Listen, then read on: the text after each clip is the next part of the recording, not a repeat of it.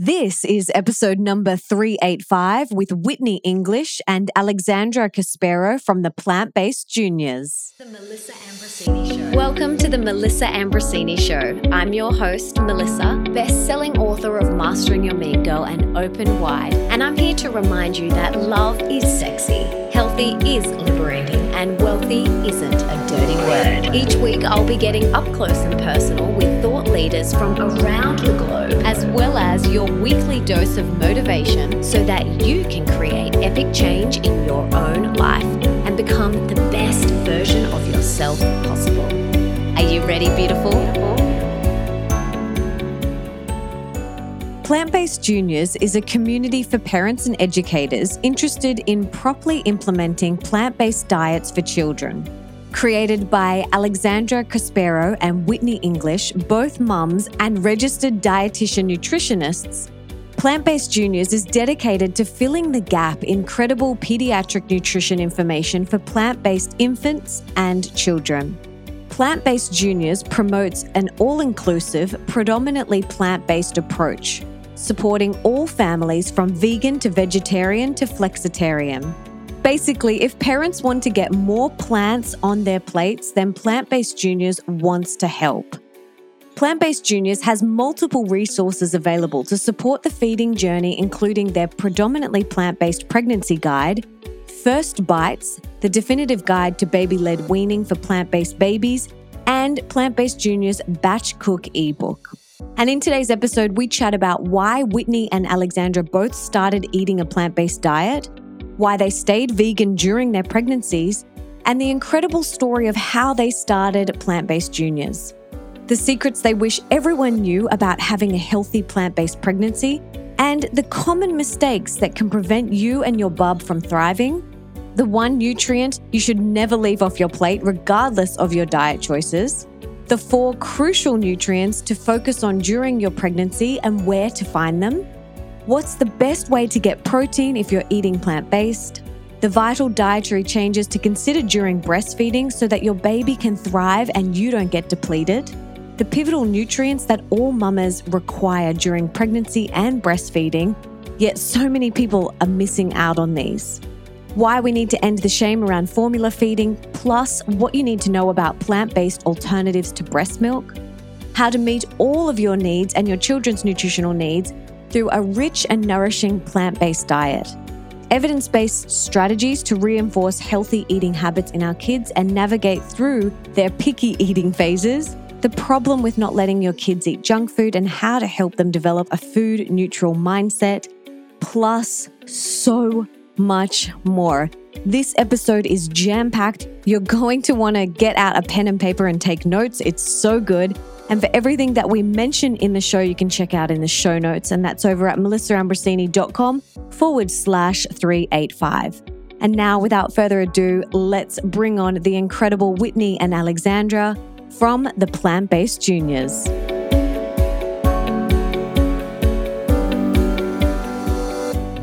Beautiful ladies, I am so excited to have you on the show. But before we dive in, can you each tell us what you had for breakfast this morning? Yeah, sure. I can go first. This is Alex. Thank you, by the way, so much for having us on. I'm really excited to talk with you today. So I had a big bowl of blueberry oatmeal with banana and a very large iced coffee. Yum. I had sweet potato waffles that were also made from oats. Oh, yum. That sounds amazing. Getting in that fall flavor. Sounds delicious. I need to get a waffle maker so I can make some healthy waffles. Oh, it is one of the most important devices in my kitchen. Yes. And I was going to say, she has the best oat waffle recipe. We make it like 2 times a week. It's so good. What did you have for breakfast? This morning, I had oats and wild blueberries and some flax and a little bit of cinnamon and some bikinis on top. What's a bikini? Oh, I don't know bikini. Bikinis are like activated buckwheat. Oh. Yeah, so they're like really crunchy, just to add a little bit of crunch. Yeah, like a groat? Yes, exactly. Yes. Yeah. Nice. I love that. Yeah, I'll be looking into bikinis after this combo. They're so yummy. They're really good. Delicious. So, ladies, I want to hear a little bit about your story, each of your stories, how you got to where you are today doing the work that you now do. How did this all unfold for you guys? I'll go first. So this is Whitney. I got my start as an entertainment reporter, actually. That's what brought me out to Los Angeles over 10 years ago. And it was in the Hollywood scene reporting on celebrity diet and fitness trends when I realized how much misinformation was out there and how harmful it was to people. And it really made me, as a journalist, want to get to the root of the truth of health and fitness because that was something I was personally interested in. And so I think about 6 years now, I decided to go back to school to become a registered dietitian. And I did that. And then shortly after, I got pregnant. And Alex and I had actually met as bloggers several years before and stayed in touch. And when I was pregnant, she had just given birth to her son, Vander. And so we got to talking. We had both gotten into plant-based eating in our own ways and were facing now feeding children plant-based and plant-based pregnancies and plant-based breastfeeding. We had a lot of questions. And so we started kind of volleying them back and forth off each other. Like, do you know what the answer to this is? Have you heard what I'm supposed to do about this? And we found that there was really a lack of credible information out there that was available, even for experts in nutrition like ourselves, registered dietitians. We were having a hard time finding an answer to our questions. So that's really how Plant-Based Juniors was born. We came together and we're like, let's take all this information that we learned through our pregnancies and feeding our children and share it with other people who are probably just as confused as we were. I love it. Thank you for sharing. What about you, Alex? Yeah, so I'll keep my story somewhat short. So I love food. I've always been interested in cooking. My mom's a wonderful cook. So I feel like I grew up in the kitchen. Knew I wanted to go into nutrition right away in college and kind of had a little bit of a winding career. I actually started out as a WIC dietitian, which is sort of our national program for like lower income women and children, and learned a lot there, especially about pediatric nutrition. Kind of completely switched gears. I went out and got a master's in exercise physiology. I've always loved exercise, thought I actually wanted to be a sports dietitian. Did that for a little bit. I was at a D1 university. And then actually from there, got really interested in eating disorders and then started working at an eating disorder clinic and then completely switched gears when I got pregnant and started doing more, coming back again to pediatric and prenatal nutrition and sort of, again, how Whitney described, we connected and Plant-Based Juniors was born. Oh, I love it. So I first discovered you guys on one of my friends' podcasts, Simon Hill. And I thought what you were sharing was just incredible. I am currently pregnant with my first. Oh, congrats. Congratulations. Thank you so much. So exciting. It is the best ever. It's so much fun. I've been plant-based for a while now, and so this has been a plant-based pregnancy. And I want to hear from you guys. Let's take it from the top. I want to hear about how we can have a healthy plant-based pregnancy. Like, what are the specific nutrients that you need during pregnancy? And tell us about any supplements that pregnant women need to think about. Yeah. I mean, really, I think this is, again, like Whitney said, where PBJ started. I mean, I feel like no matter what eating plan you have, the moment you become pregnant, there's that, obviously like elation and you're so excited. And then I think for me, it was like, oh my gosh, am I doing this right? I felt very, very confident in my plant-based diet for myself. But I tell you what, you become a mama and all of a sudden you're responsible for someone else's life and doubt creeps in. And I feel like that is a big part of our mission is really to empower other parents, other mothers to say like, hey, look, this is what this science actually says. And, here's how you can do this and also feel really confident about your decisions. When it comes to a plant-based pregnancy, of course, nutrient needs increase across the board, but that doesn't mean it's difficult to do that with a plant-based pregnancy. I think it's also important to start off by saying, I think there's a difference in what we want to do versus perhaps what actually happens in pregnancy. I know for me, before I got pregnant, I thought I was going to eat all of these like beautiful smoothies and vibrant green juices and just really nourishing plant-based foods. And I was so nauseous for the first 15, 20 weeks. I couldn't keep down barely anything, let alone a raw vegetable. And I really subsided a lot on cooked grains and really simple foods that I could actually eat and not feel sick afterwards. And so I think it's a really important thing to tell all, especially new parents, like giving yourself the grace for perhaps what you think your pregnancy diet is going to look like and maybe what it actually looks like. And knowing that some days, if all you can get down is some toasted bread and a prenatal, that's okay. Your body is really resilient and there's a reason we recommend supplements during this time. And just, I think just sort of starting out by saying, we know not every day is going to be this perhaps picture of health and that's okay. There's a lot that's out of our control when it comes to what kind of foods feel good and sound good, especially pregnant, because it's just such a weird time in the body. But saying that, I think that the first thing I will say is that calories do increase, but not that much. And I think for plant-based eaters, it's really important to kind of use those additional calories to get in some nutrient-dense items. So we recommend an extra serving of things like whole grains, legumes, nuts, seeds, maybe some green leafy vegetables, sort of using that extra 300, 400 calories, depending on the trimester, to help to sort of, get more bang for your nutrient buck or for your additional calories. I was just going to say that I found really interesting that you really only need during pregnancy an extra 300 calories. Before I was pregnant, I thought, I just get to eat whatever I want. I just get to add in as much as I want. But that is not the case. It's different in breastfeeding, I understand, and we can talk about that afterwards. But it really is only an extra 300 calories. Like, that's it. Yeah. And that's the case for the second trimester. It's a little bit higher for the third, depending about 400, 450, depending on where you were when you started. But the one thing I will say too is that we don't actually recommend calorie counting.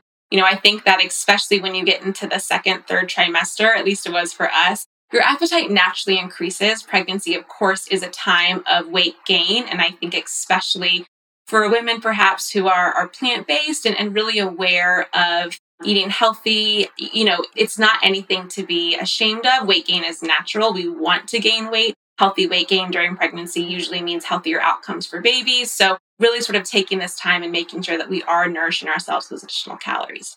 Oh, I was just going to say, for me, during my pregnancy, it's been very much about listening to my body and just trusting and going, I feel like eating more today. Okay, I'm going to eat some more sweet potato. I'm going to eat some more berries because my body is telling me that it wants that.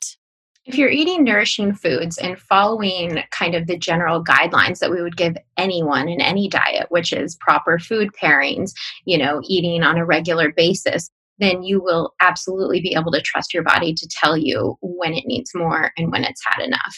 It's when you get into this mindset of thinking, like you said before, I'm eating for two, or I can eat anything I want. That's when your signals start to get crossed. If all of a sudden you think that it's a free for all or that it's different than your average diet should be. Basically, I just tell women, follow the same diet you've been eating before, which should hopefully already be packed with nutrient-dense foods, and then listen to your body. And it won't be some stark change between your pregnancy diet and your normal diet. Absolutely. So what are some of the specific nutrients that we need during pregnancy? Yeah, so I think one of the big ones is iron. I think we talk a lot about iron, of course, in the plant-based community.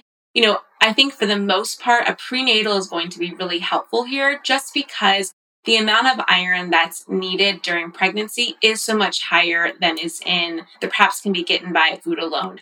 For most women, we recommend about 27 milligrams of iron per day, but that number actually might be a little bit higher for vegan and vegetarian women because iron tends not to be as bioavailable in a non-heme form as it is in a heme form. And so we really want to make sure that we're maximizing iron. Iron deficiency anemia is a very common nutrient deficiency, and that's not just for vegan and vegetarian women, that's also for omnivore women. So it's not just something that, is something that we see in the plant-based community, but really for a lot of pregnant women. And so making sure that not only you're eating iron-rich foods, but again, taking that prenatal, we do recommend a prenatal that has about 25, 27 milligrams of iron in it, and then having a diet that's going to supplement on top of that. If I can jump in on the iron comment, we hear a lot, from the omnivorous community that iron is one reason why you really can't have a healthy plant-based pregnancy. And like Alex said, even if you're eating animal-based foods, you're very unlikely to hit the amount of iron that's recommended. Just to give you a picture of what about 27 milligrams of iron looks like, it's about 32 ounces of steak. So I personally don't know any women that eat animal products that would eat 32 ounces of steak in a day. So telling women just to go out and eat red meat, that doesn't solve it. It would be about 6 cups of black beans as well. So it doesn't really matter what kind of diet you're following. You're not going to get to 27 milligrams of iron. You need to take a prenatal, and you can feel good in taking your prenatal vitamin that you'll be meeting those needs along with a bunch of others. And then just continuing to eat those iron-rich foods because they're good for you anyway. Yeah, I think a lot of people think that meat in general is just a great source of iron. And really, unless we're talking about red meat, chicken is not, eggs are not. I mean, and a lot of people, thankfully are trying to cut back on red meat intake as well. So again, iron deficiency isn't that we see across the board. It's not just a vegan or vegetarian problem. It's really something that needs to be more aware of for all pregnant women. Do you have a favorite prenatal that you recommend? We do. We actually have a free supplement guide because we know that there are so many supplements out there. So we created this guide that sort of has a little bit of information about what things to look for because we can't be the eyes and ears for every single supplement that's out there. So sort of like a checklist of what to go through if you do find something and want to know if it contains what we think it should contain. And then a few of our favorite supplements. We also know that this varies widely across the world because we get emails all the time from people who say, hey, the supplement that you recommended isn't available here to us in the UK or in Australia. So that the free supplement checklist or the guide actually, again, has sort of like those specific numbers of things that no matter where you live, you can say, okay, does my supplement meet this? Perfect. And where can we get that guide? Because I'll link to it in the show notes. Yeah, it's free. It's on our website. So you can just go there and download. Awesome. I'll put that in the show notes. That's so helpful. Thank you. So other than iron, what are some other specific essential nutrients that we need to think about during pregnancy? Yeah, so iron is the big one. Folic acid or folate is really the one that I think vegans and plant-based eaters sort of have a leg up on, just because a plant-based diet is very naturally high in folate. Prenatals, again, are going to contain this nutrient because it is so critical in helping to prevent neural tube defects, which is why you usually hear that the recommendation for starting a prenatal is sort of about when you're trying to conceive because, you might not know that you're pregnant for a few weeks or perhaps even longer. And, a lot of those brain and neural tube developments really happen in those early few weeks. And we want to make sure that women are taking enough folate or folic acid. Again, a plant-based diet is very rich in this, but it doesn't hurt to take that prenatal as well. So calcium needs do increase during pregnancy, but absorption also increases. So the amount that you need isn't really any different. So you just want to, make sure you're continuing to consume those calcium-rich foods. We're also both big fans of like a fortified milk, just because you can add that into different kinds of smoothies. And it's a nice way to get, 350 milligrams of calcium, depending on what brand of non-dairy milk that you're taking. Yeah, calcium is one that plant-based women specifically want to look out for because I think we think that a plant-based diet is going to be naturally rich in calcium because it's found in so many different plant sources, but it's not found in very high amounts. And then, as we discussed earlier, in the first trimester of pregnancy, when you're feeling like you want to barf all the time, a few cups of broccoli isn't always going to be appealing to you. So fortified foods really help you get there, as Alex said. And if you're not having fortified foods and you're also not sure that you're actually meeting your 1,000 milligrams a day of calcium through whole foods, then you should definitely include a calcium supplement because the baby takes preference for calcium needs. So it will pull the calcium from your bones if you're not getting enough through your diet. I was just going to say that goes for all of the nutrients, like the baby gets preference. Yeah. I mean, it's really amazing, I think, in so many ways, just how incredible our bodies are. And sort of how they really know what to do. And, it's not always great for our health, but I think it's always sometimes a little bit reassuring that I know my baby's going to be taken care of because my body is going to be designed to make sure that he or she is first. And then, our needs are a little bit second. I was just going to add on to the calcium conversation. We have sort of a hack that we show where you can take a food grade calcium carbonate and add it to things like a homemade yogurt. So we do a homemade yogurt with cashews and different kinds of fruits. And then you can add a little bit of calcium powder if you want, especially if you're finding that, you're having a harder time getting in enough from those whole food sources. We're very pro in the sense of like, yes, of course, we want to make sure to emphasize food first, but that's not always possible for so many reasons. And so, supplements really aren't this 4-letter word. If that's what helps you to meet those needs, then that's going to be a much better choice than not getting those nutrients at all. So on our Instagram channel, you can find our little story series on how to self-fortify your own yogurt, because most plant-based yogurts at the grocery store are not fortified, unlike the beverages. Yeah. And then, B12, of course, is going to be something that's important. We do recommend a supplement here. Of course, we know that there's so many foods that are fortified with B12, but because the need is going to be higher for pregnancy and breastfeeding, we feel a safer route to make sure that you're getting it every single day through a supplement. Because absorption rates are going to be so much less when it comes to a supplement as well, we do want a higher dose. So sort of a minimum of 25 micrograms. So, the beautiful thing about B12, especially in an adult, is that there really isn't that much of a harm in taking a higher amount. So if your prenatal does not contain at least 25 micrograms, then we definitely want you to take an additional B12 supplement. Awesome.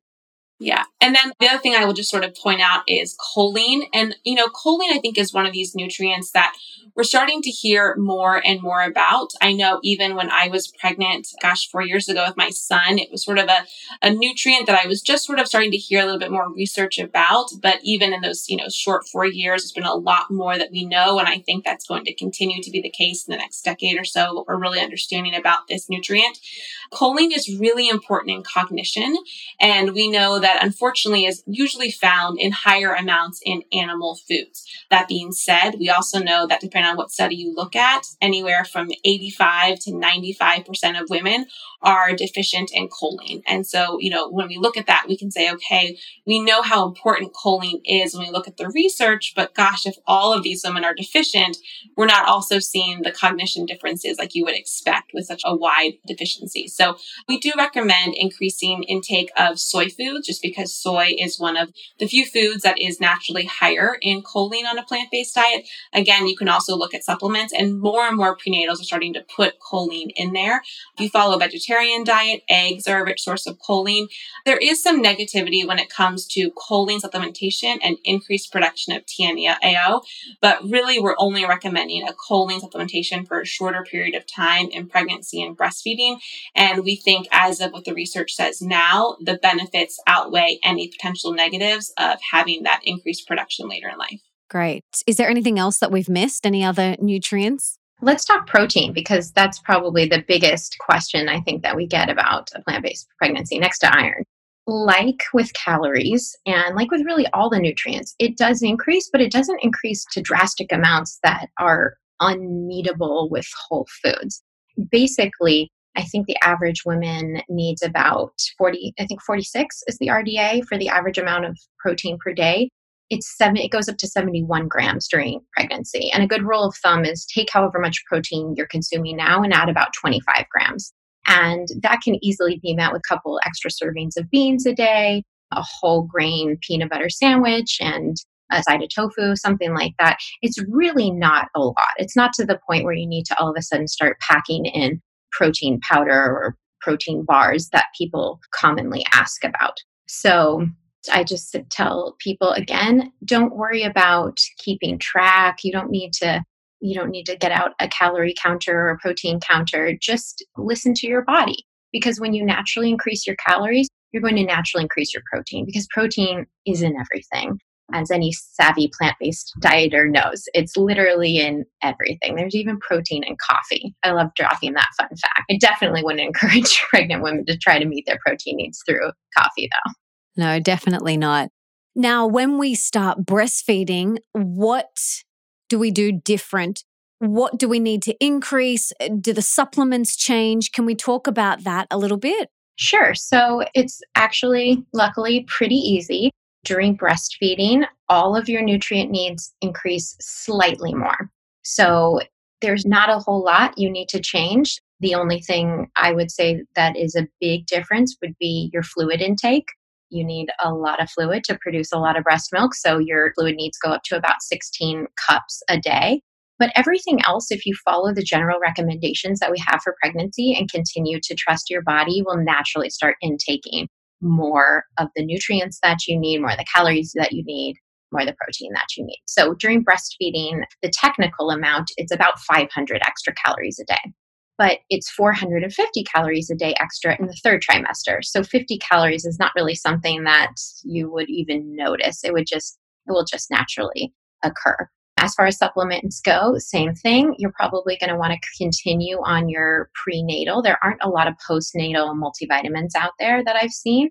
So most prenatal vitamins are actually formulated to be acceptable for the postnatal period as well, which, like I said, is just slightly increased needs for each of the nutrients. So mainly you're going to want that pre-postnatal vitamin, potentially a B12 if your vitamin doesn't have as much as we recommend, potentially an extra choline supplement.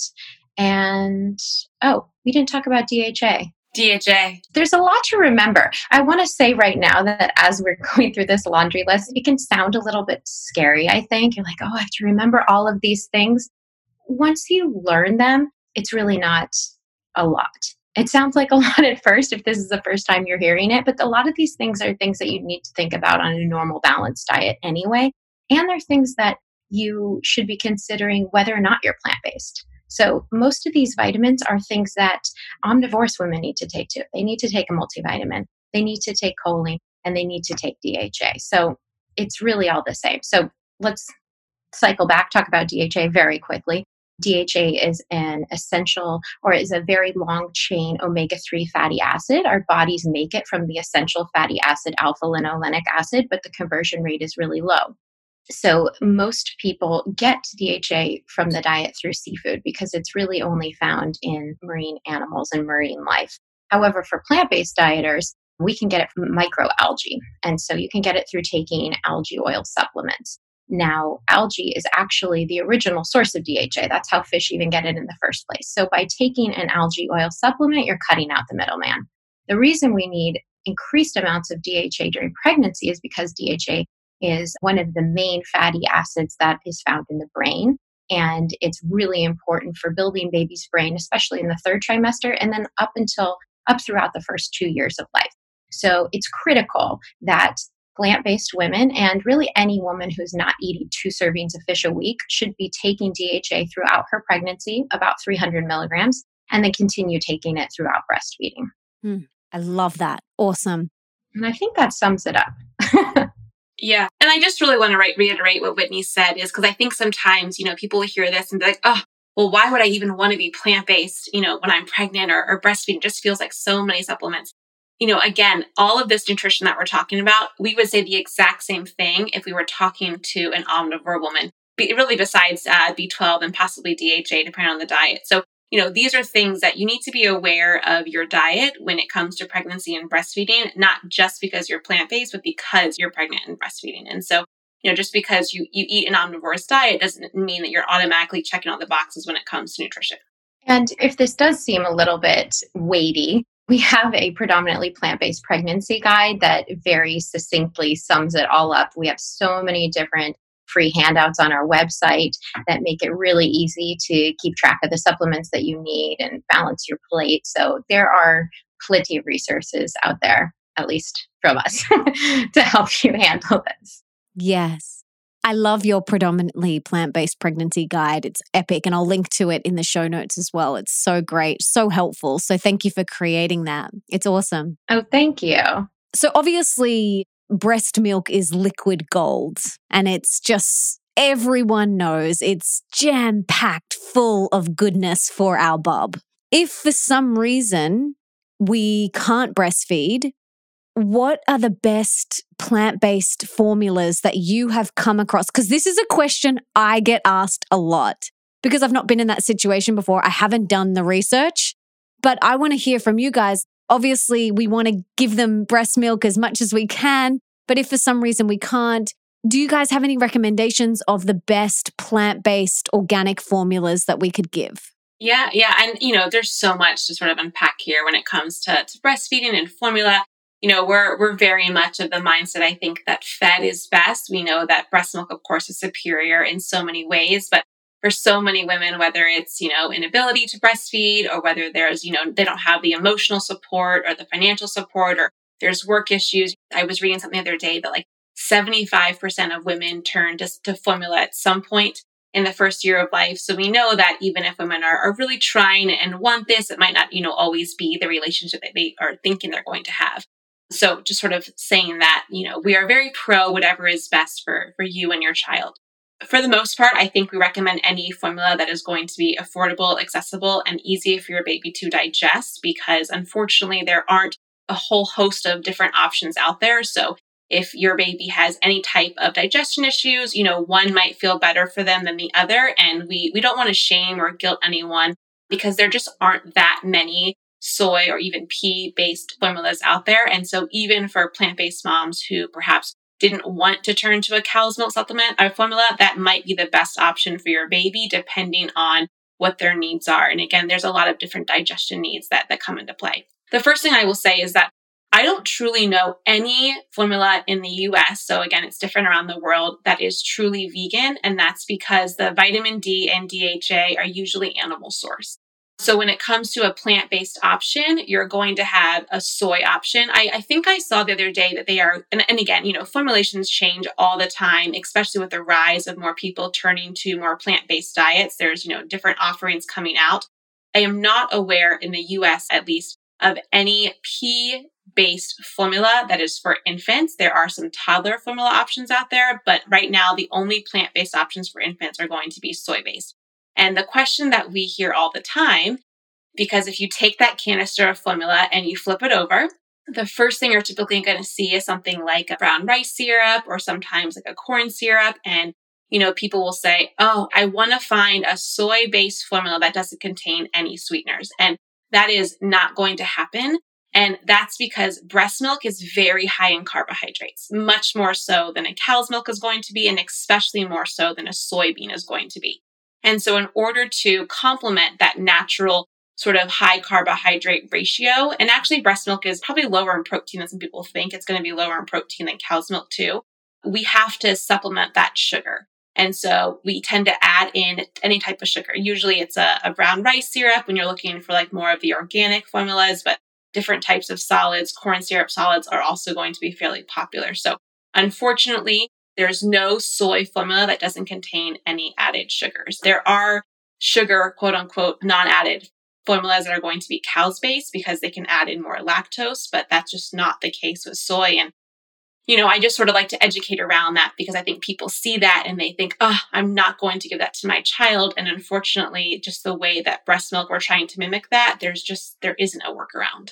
Lactose is the main ingredient in breast milk and in cow's milk, and lactose is a sugar. So if you're not going to have an animal mammal sugar, you're going to have a plant sugar. And sugar is sugar. So just what Alex said. I think a lot of parents get scared when they read sugar or corn syrup or the laundry list of other sugar derivatives that are used in formulas. And it's important to educate that's to make up for not having lactose. Yeah. And it's 100% necessary because carbs are the main source of fuel. And the same is true for the fat as well. Soybean doesn't contain the same fat profile that a cow's milk will. So that's why we're going to see added things like palm oil or coconut oil, because again, we're trying to mimic the same fats that are found in breast milk. And breast milk is actually fairly higher in saturated fat. And so again, we're trying to mimic that. The other thing I will say is that a toddler formula is not regulated the same way as an infant formula. And so sometimes we'll get questions. There's a new toddler formula out in the market here in the United States, and we get asked a lot if babies are able to use that one. And they just do not have the same, especially micronutrient profile that you need for infancy. And so it's not recommended. Toddler formulas cannot be equivocated with an infant one. And then one last thing I'll just sort of say is that because we see this a lot, especially as parents are starting to wean, when their baby is like 10 months old or 11 months old, they'll start to say, oh, I'm just going to give in some regular, either whether it's soy milk or pea milk, whatever. Until the first year of life, only breast milk or formula is recommended. So I know that it can be heartbreaking, especially towards the end of that first year when, your baby's eating more food and your supply naturally decreases. That's usually when a lot of women tend to have some, perhaps supply issues because the demand just isn't what it used to be when the baby was younger. But we do not recommend any other type of non-dairy milk except for formula before the first year. I have heard that there are some pretty good formulas in Europe. I'm not sure of the brand, but there's some clean ones there that I have heard. And it seems like there's a bit of a gap in the market. So if anyone listening wants to try their hand at creating some really great formulas, like go for it, because it does feel like there's a bit of a gap there. There is one brand that's working on, they have a toddler formula out right now, and they're working on an infant formula. I think there's just a lot of hoops to jump through with getting it approved. And regulated, yeah. Yeah. So hopefully coming soon. We have that same sentiment about a lot of different things in the plant-based space, about a specific soy or pea milk that has exactly the profile that we want, a specific multivitamin for kids. There just aren't always ideal products out there. Yeah. And I just sort of want to finish by saying too that even in going through all of that, formula is not poison. It is safe. It is regulated. You can feel very confident. I just feel like there's such this like mom shame and guilt sometimes when it comes to supply. And I know that in the breastfeeding community, it is very much pictured as like breast is best. And again, there are so many benefits to breastfeeding. But formula is not this, terrible choice. If you choose to use formula or if you have to use formula based on supply issues, please know that you're still a wonderful mother and that formula is not poison and you are not harming your child. Yeah, that's really important. Recently, my team and I were looking for a designer to create some new Instagram story and feed animations for this show. Because my usual designer is on maternity leave, that meant we had to look somewhere else. Then we came across Design Crowd. And I have to say, we were so impressed. Basically, Design Crowd is a website with hundreds of thousands of designers ready to help you create your perfect custom design. Whether that's a logo, website, book cover, or social media ad campaign, a quality design can make a huge difference to your overall engagement and success in a competitive market. There are over 900,000 super talented designers from around the world ready to submit creative ideas, ensuring you get the perfect custom design every single time. Now, within hours of posting your job brief online, you'll receive your first design.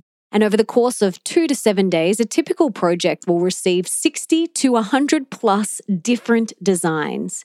You then simply pick the best design and approve payment to the designer. That's it. How easy is that? Check out designcrowd.com/Melissa. That's DESIGNCROUD.com/Melissa to receive up to $150 off. And keep an eye out on my Instagram over the coming weeks to see what we created with Design Crowd. So how do we make sure we're raising healthy plant-based kids and make sure that they're getting all of the nutrients that they need to grow healthy and strong? Yeah. Well, so this is, I'd say, a multi-pronged approach. There's the nutritional aspect, the actual foods that we're providing them. And then there's the shaping the behaviors about these foods, because we can, as parents, set any nutrient-dense food we like in front of them. But if they're not going to eat it, then what's the point? We're not achieving our goal. And if we're going to be setting them up for a lifetime of maladaptive eating behaviors, then we're also not achieving our goal. So I will cover the first part, the nutrition part, and then I think we're going to be diving into picky eating and how to shape positive eating behaviors in a little bit. We use what we call the PB3 plate. It's a visual guide that Alex and I developed to help parents plan out meals. Most of the nutrient concerns are the same as what we would recommend for a plant-based adult, with a few exceptions. So one really important area is fat. So babies and toddlers, they need a lot more fat than adults do. They need about 35 to 40% of their calories to be coming from fat. And so this can be a big difference between an adult plant-based diet and a child plant-based diet, especially if you're following like a whole foods plant-based diet, which can be naturally lower in fat. It's really important to remember that babies need fat and to include it regularly in their diet. So fat is right at the center of our plate, and we can give you a link to that so people can kind of visualize this while we talk about it. But that's one important aspect of the plate. And then we divide the plate into three other categories. So we've got, and these are all in thirds, we've got fruits and vegetables, we've got legumes, nuts and seeds, and we've got grains and starches. And this is another area where it might differ from an adult plate, is that we only dedicate about a third of the plate to fruits and vegetables. And that's again because fruits and vegetables are naturally lower in fat and lower in calories. And while we want our kids eating lots of them, we don't want them to fill up so much that they can't get enough of the nutrients that are going to have some of the other types of nutrients from the other categories. So they're not going to get as much fat if they're filling up on just the fruits and vegetables. They're what we want them eating more calorically dense foods so that they can meet their calorie needs and their fat needs. But basically, if you fill your child's plate with food from each one of these categories as much as you can, then you're likely to meet your child's needs.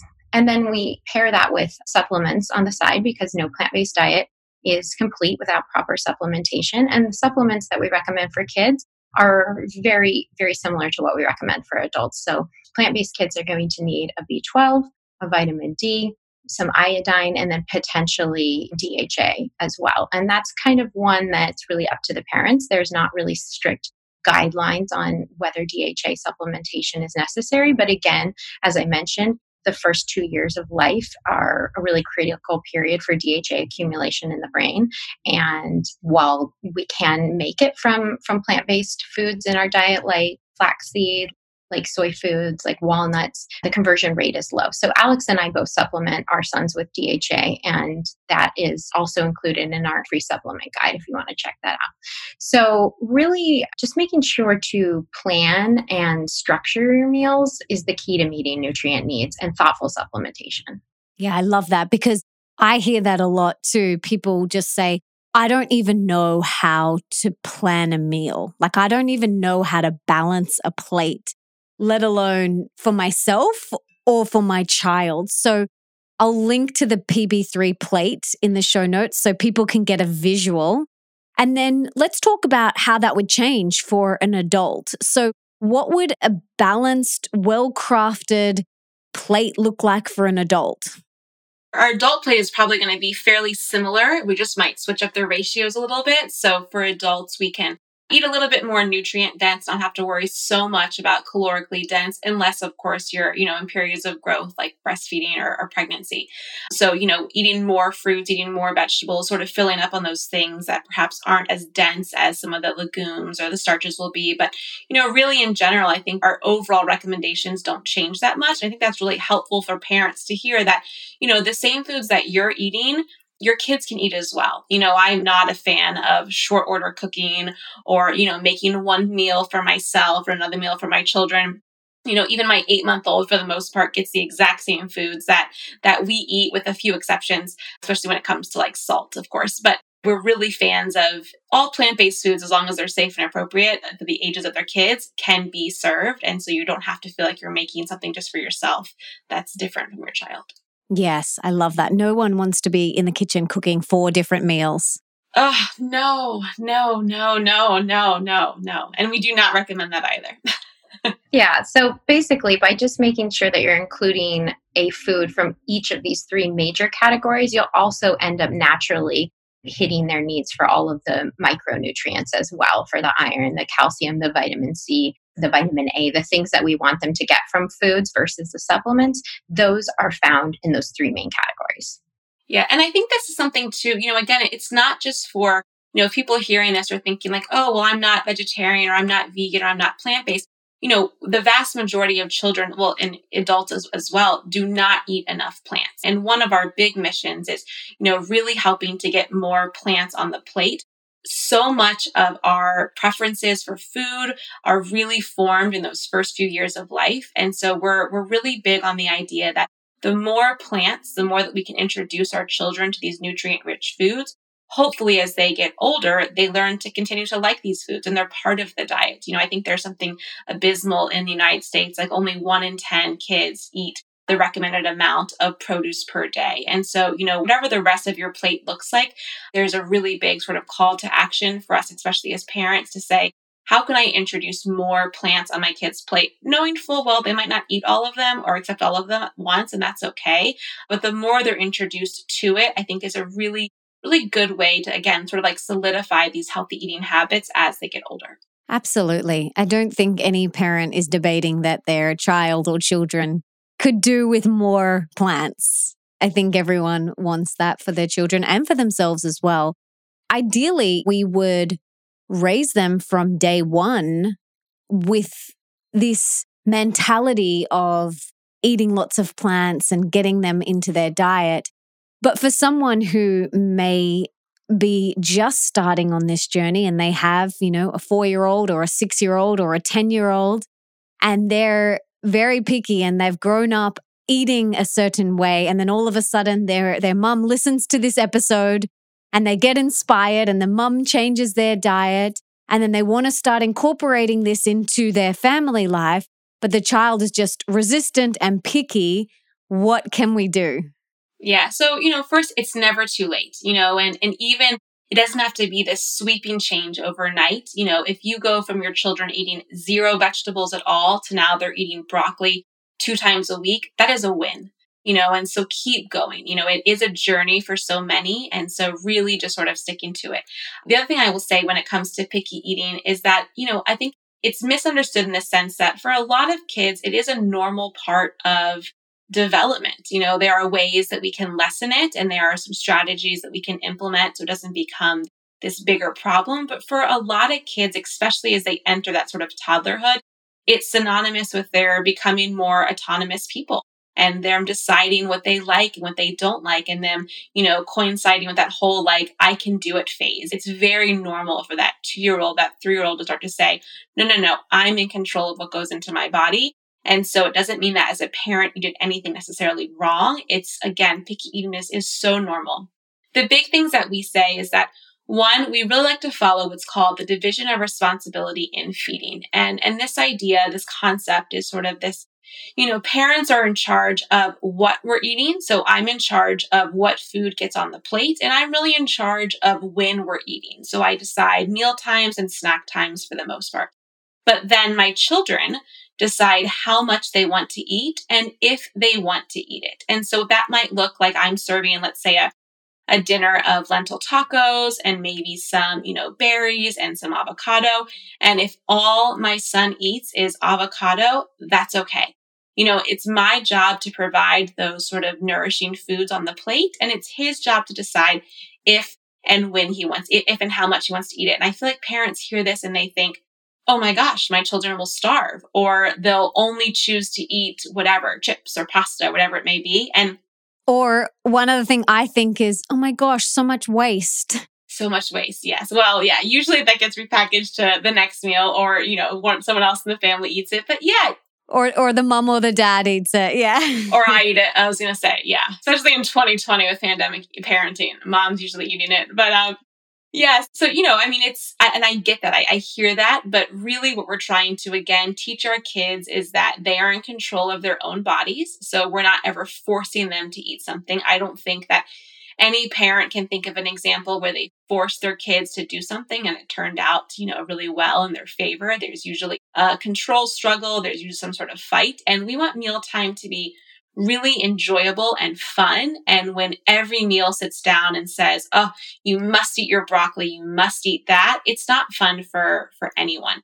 What does happen is that the more our kids see these foods as normal, the more they see them as part of the family meal, the more they come to accept it. And this can take time. Nutrition is a long game, especially if you're the parent listening who's like, there is no way my kids are going to eat broccoli or cauliflower or Brussels sprouts. They might not at first, and that's okay. They might not even try it the 10th time you offer them. But at some point down the road, if you keep offering, if you kind of stick to it and say, this is the food that our family eats, I'm going to continue to offer it, they usually do come around. It's like anything. The first time, if we were going to eat something that was completely new and weird, or we thought was gross, we're not going to just automatically put it into our mouths, especially if our parents are pressuring us to do that. It just doesn't happen. We want to feel comfortable around it. We want to feel safe around it. And especially when that comes to sort of that toddler, that sort of young, preschooler who really needs to feel safe at what they're putting into their body. Food is no exception. And we just want to make mealtime really positive. And again, offering without pressure is really the key when it comes to lessening picky eating. I'll tell you, it may even take 100 times or more. My son, Caleb, he's a little over 2.5 now. He just started eating broccoli. And that is the first vegetable at 2.5 that he will eat on its own. I've been giving him broccoli probably 3 to 4 times a week on his plate since he started eating at 6 months. And he just started eating it. And it was such a big win. And I'll tell you, I'm sure any other parent would feel this as well. I thought he's never going to eat this. It's been 2 years now, and he just started eating it. So persist, parents. It will happen. We never pressured him. No. And we hear this a lot from people who will say things like, oh, I offered it, he doesn't like it. And I just think it's really helpful to continue to share that, again, it takes time. And not to give up. If this is the way that you want your children to eat, especially if this is something that is brand new to you, it's going to take time. I even think about the adults where it takes time and continued exposure. Kids are no different. Yeah, absolutely. And there are a few things that you can do to make it easier. The most important thing is that when you're structuring your plate, when you're looking at the PB3 plate model and you're picking the 3 categories to put down, we suggest that at least 2 items on the plate are things that you already know your child likes. So that when he sits down to the meal, he's not just facing an entirely foreign plate. That's going to be really scary. And that's going to definitely increase the likelihood that the whole thing doesn't get eaten or it gets thrown off the table. So if you make sure to include at least 2 things that your child already knows, already loves, then you're going to drastically increase the likelihood of having a positive meal and having them try the new food that's on their plate. Yeah, that's really powerful and such helpful information.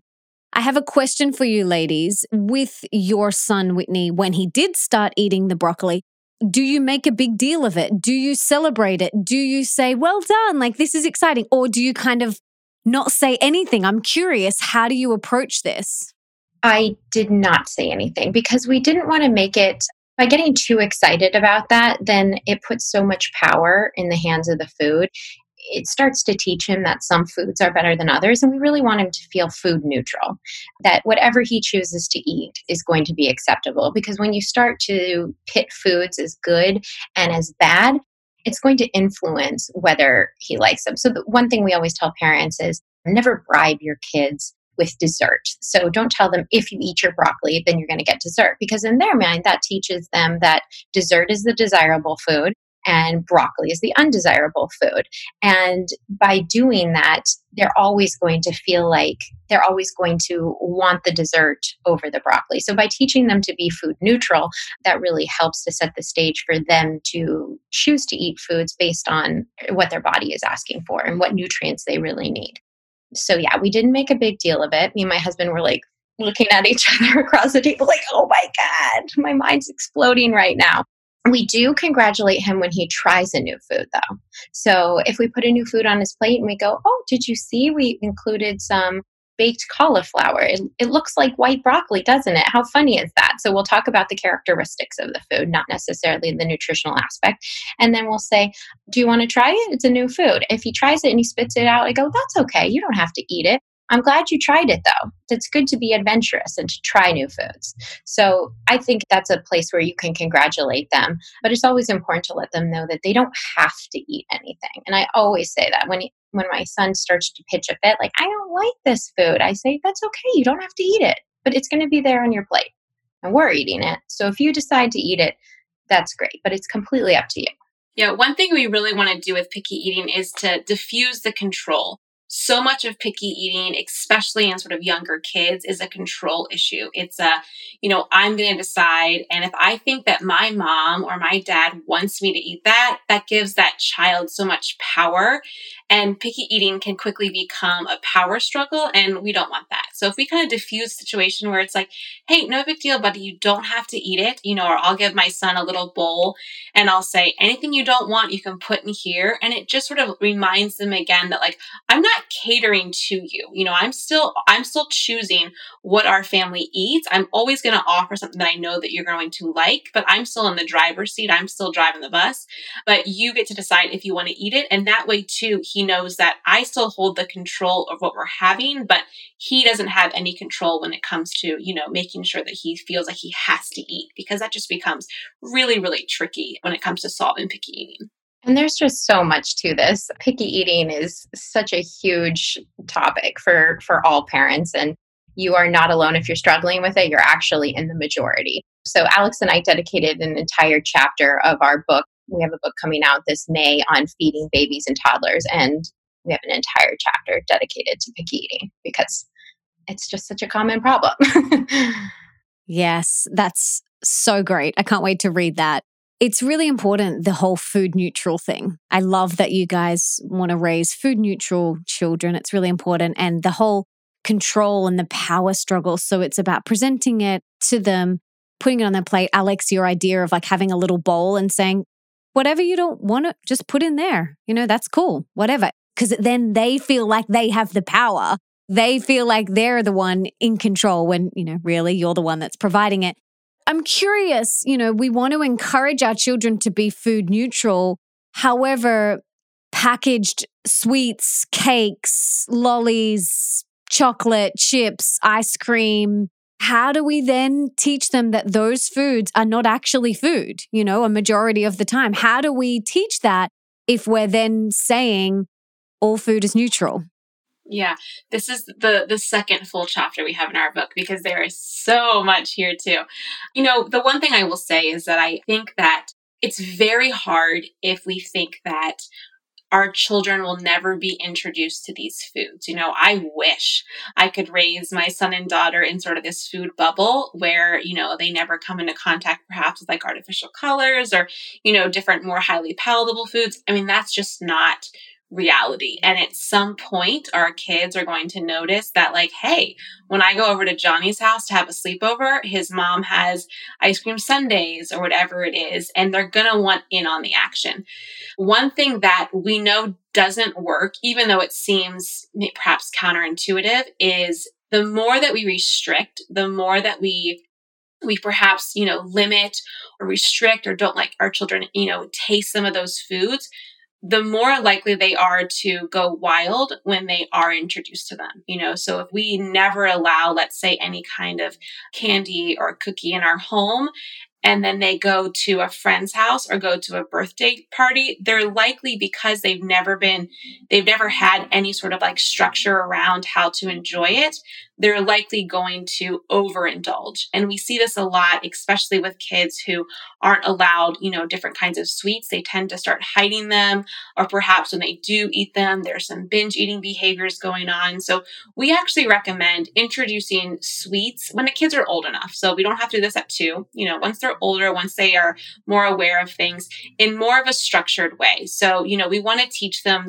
the same thing, sort of how we eat, where, we want to eat a mostly, whole food, plant-based diet, but also there is those exceptions and we are able to eat a cookie and it doesn't completely derail our diet. Or, nutrition, again, I say this all the time, is a long game. And, the occasional brownie or chocolate chip cookie or whatever it is, as long as it's not the norm of your diet, it's okay. And that is part of a healthy eating. It's not healthy to eat healthy all of the time.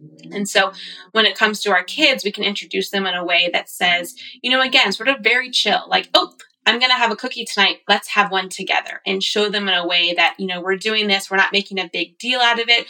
I'm not putting this food on a pedestal where it feels like it's this really rare occurrence. It's just like, oh, hey, it's Tuesday night. Let's have cookies. That also means that occasionally I'll also say, hey, I made cookies, have as many as you want. And what that does is it teaches our children to regulate. We kind of want them to feel like, oh yeah, I don't feel that good when I eat 5 cookies in a row.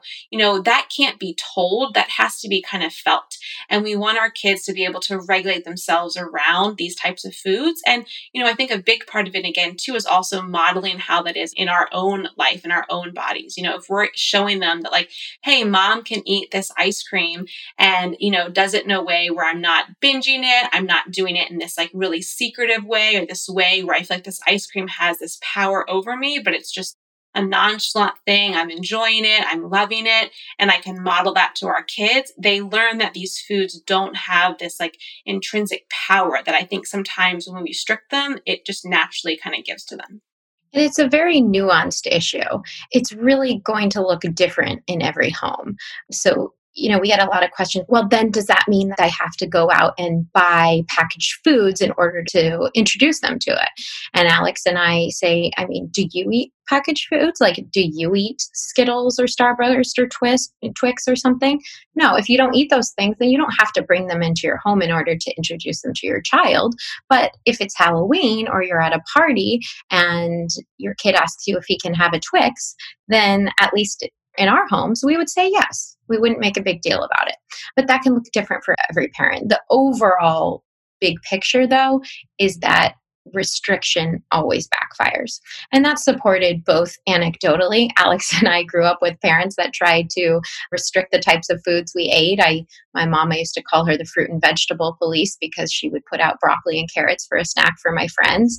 And then we'd go over to my friend's house and she would have Gushers. I don't know if you guys, if anyone's familiar with that snack from the 90s, but I would raid my friend's pantry because I was not used to having these foods and certainly not allowed to self-regulate them myself. So anecdotally, I'll tell you, and we can tell you that it didn't work, and many other people who have been restricted growing up can tell you that. But also that's really what the research shows. The research shows the more you restrict kids, the more they go in that opposite direction, the more it leads to binge eating. And the opposite is true as well. If you end up having a child who is a super picky eater and you're having a really hard time getting them to eat anything, if you're forcing foods on them, you're going to see the opposite thing. You're going to see them eating a lot less. So the name of the game is always offering food without pressure, removing the pressure from the situation. Do you still educate the child when they go to the party and they want Skittles or whatever it is, and you say, sure, and then maybe later on that evening you have a discussion about artificial colors or flavors? Like, do you do that? Is that something that you guys think is a good idea, talking about artificial colors and flavors and why those Skittles are not actually food? Or do you just leave it? Yeah, at a certain age, it can be appropriate as they get older. It's really important that you frame the conversation appropriately. So we're not talking about like candy has a lot of sugar and that's going to make you gain weight. That's the type of phrase that might end up supporting negative food habits and a negative body image as they get older. What we'd rather see you do is pump up the nutritious foods. So once they're at an age that's inappropriate, you go, oh, you know what? We love broccoli because broccoli makes our bones strong. Things like that, more of the positive and less of the negative. It's really, telling them that an artificial sugar or artificial coloring may exacerbate ADHD, it just really isn't going to register with most children.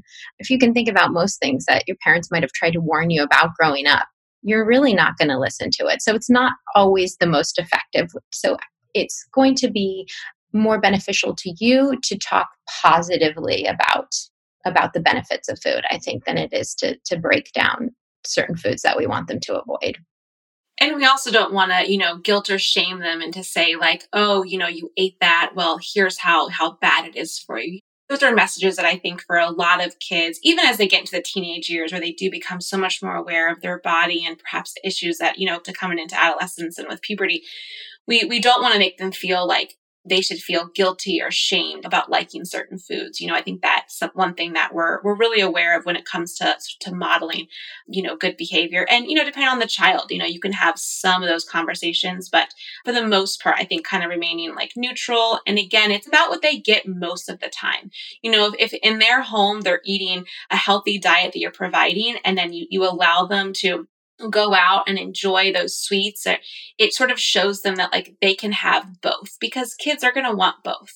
Kids want to be able to go to the birthday party and have, for the most part, the cake with their friends and feel normal and not feel like they're restricted because they're not able to enjoy those foods. And like I think we just said, is that if we give them the opportunity to learn about how these foods make them feel, that's going to have a more long-lasting effect on them. So if they go to the birthday party and they have pizza and the cake and whatever else, and they come home and they have a stomach ache and they say, Mommy, why do I have a stomach ache? That could be a teaching opportunity where you're like, well, sometimes when we eat a lot of these foods, we don't feel so good. And that's going to stick with them a lot more than if we're trying to explain to them the different reasons why these foods aren't as nutritious as other foods. Yeah, this is such helpful information. I would love to know now if you guys had a magic wand and you could put one book in the school curriculum of every single high school around the world. Now, besides all of your incredible books, what is one book that you would choose? And it doesn't have to be on nutrition. It could be on anything. But what's one book you would choose? It's a great question. Yeah. I think I would choose Eating Animals.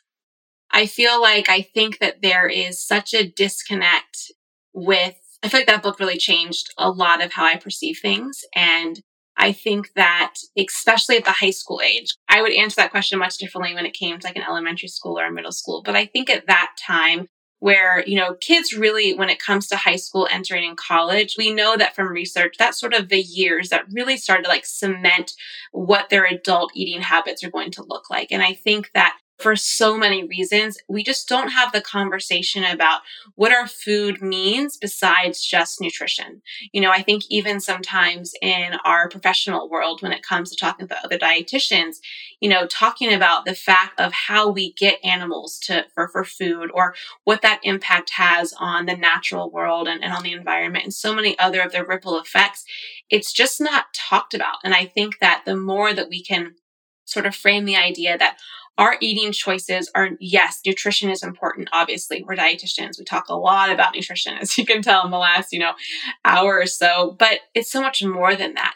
Every single food that we choose to eat also has an effect on someone else's, perhaps, life, if we're talking about an animal, or on the environment, especially, as things just become, I feel like, more and more dire and more aware of our eating choices.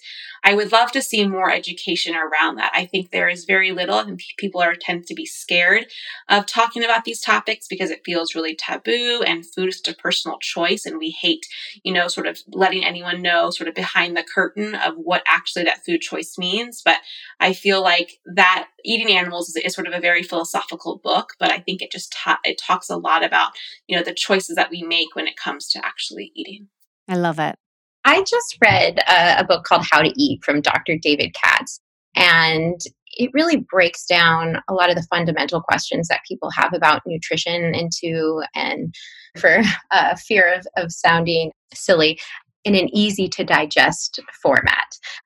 It makes nutrition simple, and it really highlights, I think, one of the most important things that we know about nutrition, and that is that the more plants you eat, the better. So there's just so much noise out there in the media and amongst different nutrition experts about the best way to eat.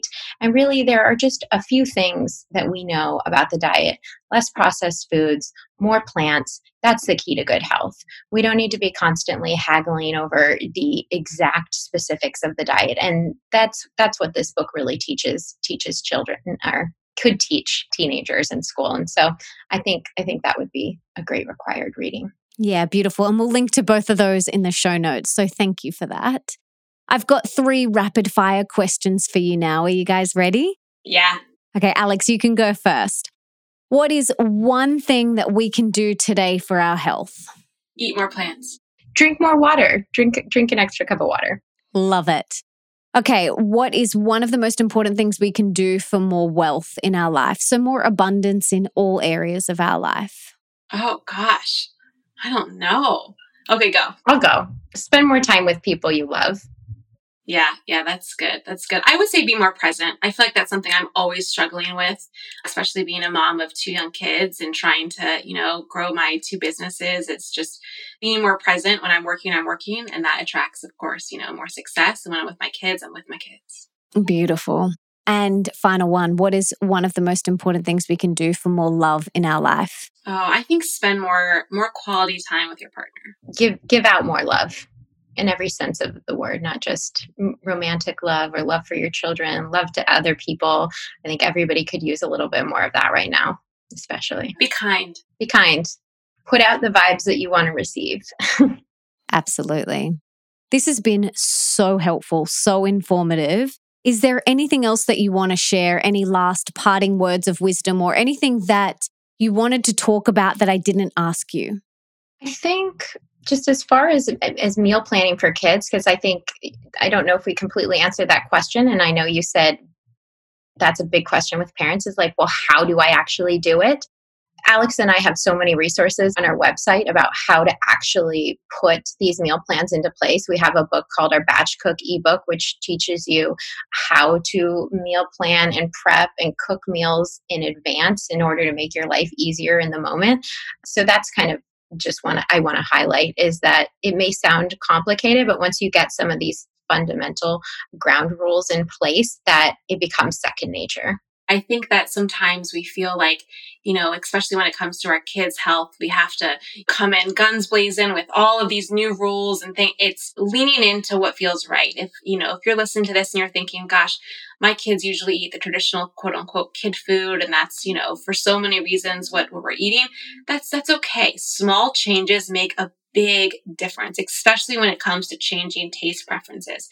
Those small wins really add up, and it, especially over a lifetime, it can make a really, really big difference when it comes to our kids' health.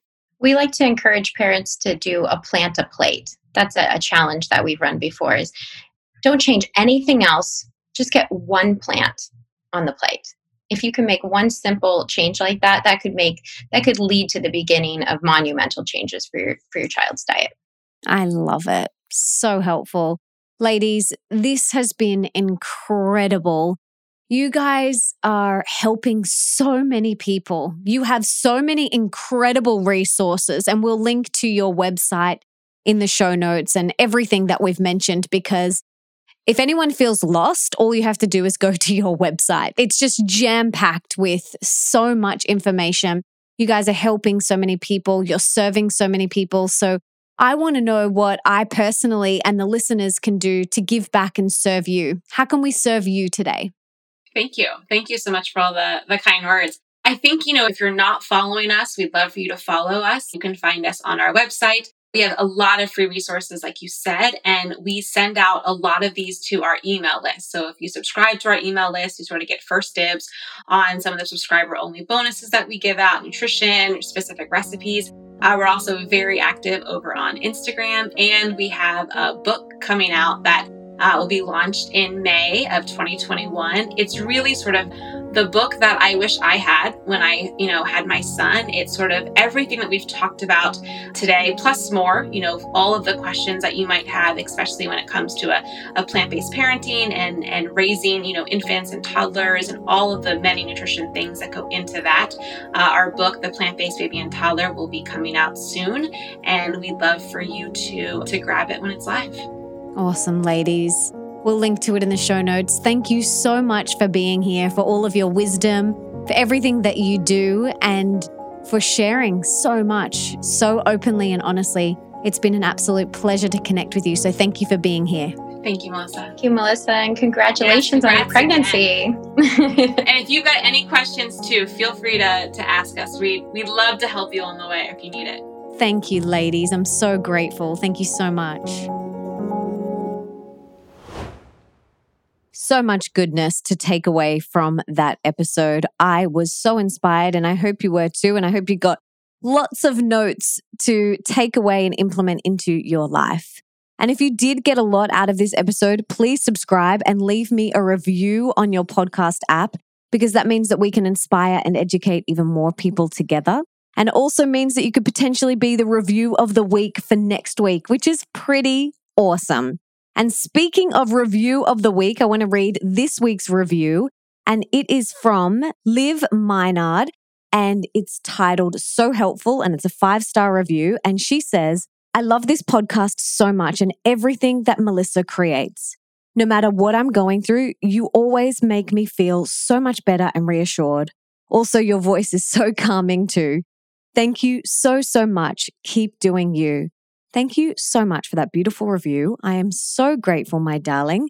And as a little thank you, I want to gift you one of my top 4 favorite products. And this week I'm gifting the Wild Olive Oil product, which I absolutely love. It's one of my favorite products.